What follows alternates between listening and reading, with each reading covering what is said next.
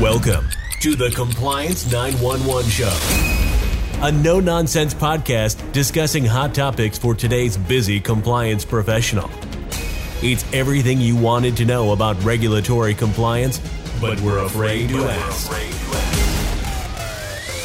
And now, here are your hosts, Dean Stockford of M&M Consulting and Len Suzio of Geodata Vision.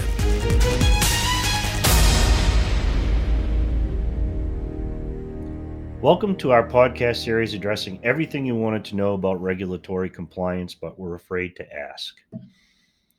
Len, you've covered quite a few topics over the course of this past year on community reinvestment. What's your focus for today? Well, Dean, as we record this episode, we're beginning a new year. So I thought it would be appropriate to make a few suggestions for CRA resolutions for the year. I'm game. I'll bet a lot of our listeners are too. So what do you recommend as CRA resolutions for the new year? Well, there's many things I could mention, but I thought I would identify what I think are the three top CRA resolutions for 2022 for our listening audience. First, if our bank, this is you, I'm speaking as the banker now, if our bank is not a reporter under CRA, I'm going to collect our CRA related activity, record it, compile it, and analyze it during the year. Number two, even if our bank is not a required reporter, we are going to voluntarily report our CRA data for 2022. And number three, in terms of resolutions for 2022, in light of the overwhelming impact of my assessment area's configuration on my bank's performance requirements, I am going to seriously evaluate my assessment area configuration options to determine the optimal assessment area configuration for our bank. An annual assessment area checkup is a best practice that we at Geodata Vision highly recommend and make a routine part of our annual CRA self-assessments for our clients. Fantastic. Let's go over the list one by one in more detail. If my bank is not required to report on CRA activity, why should I bother to collect it, compile it, analyze it? That's a lot of work. Yes, it is, but it's well worth it. I can't tell you how many bankers I've encountered who ignore their CRA activity until exam time, and then it becomes a Keystone Cops drill. It's important to understand, even if a bank is not required to report under CRA, and that applies to about 85% of the banks who are not mandated reporters, it's still required to perform under CRA, and the consequences of failing a CRA exam are substantial. If I'm the CRA officer and I'm responsible for my bank CRA performance, the last thing I want to do is go into a CRA exam blind. That's exactly what you do if you haven't collected and monitored your CRA activities. You won't know if your bank is doing well or poorly. You won't even be able to anticipate and respond to examiner questions. It will look like you don't care about your CRA responsibilities. And what do you think that impression gives examiners and perhaps your own management about you? And that's not the worst of it. When banks don't report their CRA activity, examiners come in and do a, quote, scientific sampling of your lending. If you haven't collected your data, you will have no idea how accurate that sampling is. So if it's not accurate, you won't be able to rebut any potential criticism because you won't know what is accurate. You've put your fate into the hands of examiners. Now, some people may object that it's too expensive to collect and monitor CRA data, but the FFIEC provides free, I'll repeat, free CRA data collection software. How can you beat that deal? Now, if your bank is generating only 1 to 200 small business loans per year, that means you enter 2 to 4 loans per week into your free, I repeat, free FFIEC CRA software. And although it doesn't have all the fancy bells and whistles of the commercial CRA software, the free software also can generate your performance numbers under the various lending tests applied in a CRA exam. So for nothing, you get a good peek at what your CRA activity looks like. To sum it up, Dean, if you aren't already doing so, your first step under this resolution should be to go download the free FFIEC CRA software. Your second step should be to install the free FFIEC software. And your third step should be to start entering data as early in 2022 as you can.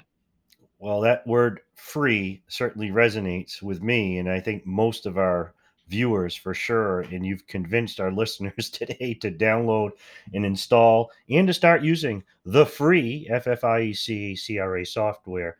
What about your second suggested resolution, voluntarily reporting for 2022 CRA activity? Well, Dean, again, you and I covered this topic really thoroughly in another podcast where I explained the 7 really good reasons to voluntarily report your CRA activity. But the benefits are so important, especially for intermediate small banks. I thought it should be suggested as a leading resolution for 2022, especially for banks that fall into the ISB category.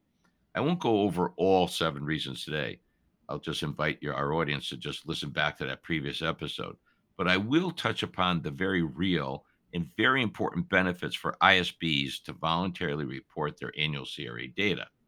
One of the biggest challenges of being an ISB is the CRA examination standards impose an exaggerated emphasis on community development lending, investing, and services. In fact, to pass a CRA exam under the ISB standards, a bank must demonstrate it is engaged in a satisfactory level of activity. But the community development performance standards are some of the vaguest standards under CRA. In fact, what constitutes, quote, community development under CRA is confusing in and of itself.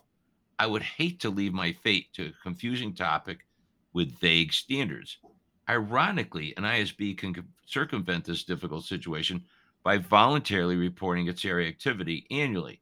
This will give the bank an option to be examined under the large bank standards, which require community development activity, but don't emphasize it like it's emphasized for ISBs.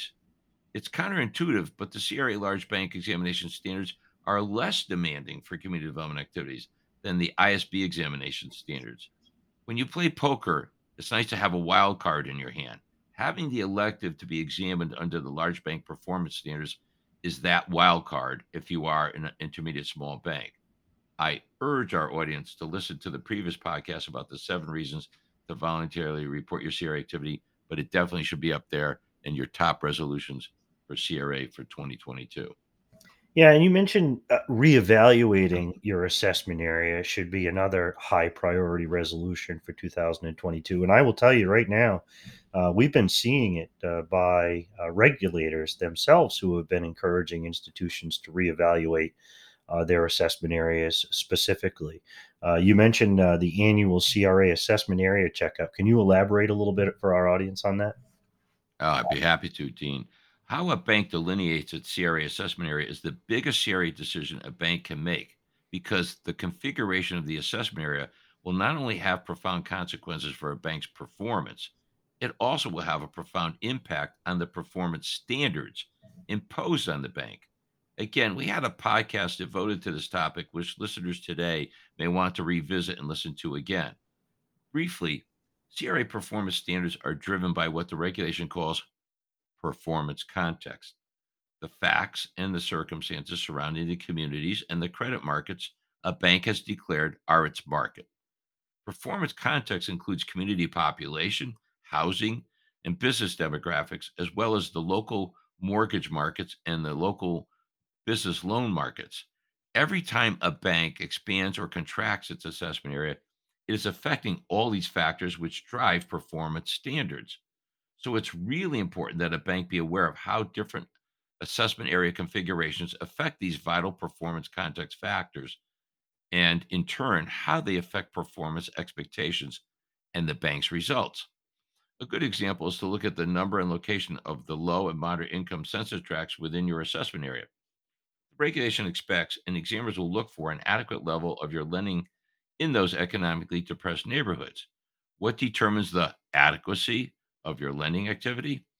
Examiners use demographics such as the distribution of owner occupied housing in the assessment area's LMI tracks, and they will evaluate how your LMI track mortgage lending penetration rate compares to the level of activity reported by all lenders in the community LMI tracks.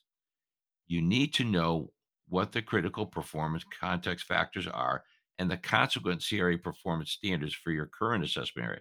And you should constantly consider potential alternative assessment areas that may be more realistic for your bank. Way too many bankers don't even consider this very, very important topic. Ideally, you should be able to develop the CRA performance standards not only for your current assessment area, but for other potential configurations, as well as to determine what is the most realistic assessment area for your bank. This is such a critical subject that Geodata Vision itself has created a powerful analytical tool using computerized mapping that allows on the fly, real time examination of optional assessment area configurations and their impact on a bank's CRA performance and the performance standards derived from those optional assessment areas. Even if a bank had the ideal assessment area a year ago, facts and circumstances change and may dictate a different optimal assessment area this year. The regulation allows a bank to redefine its assessment areas anytime it wants. So early in the year, a bank should schedule a CRA assessment area configuration checkup.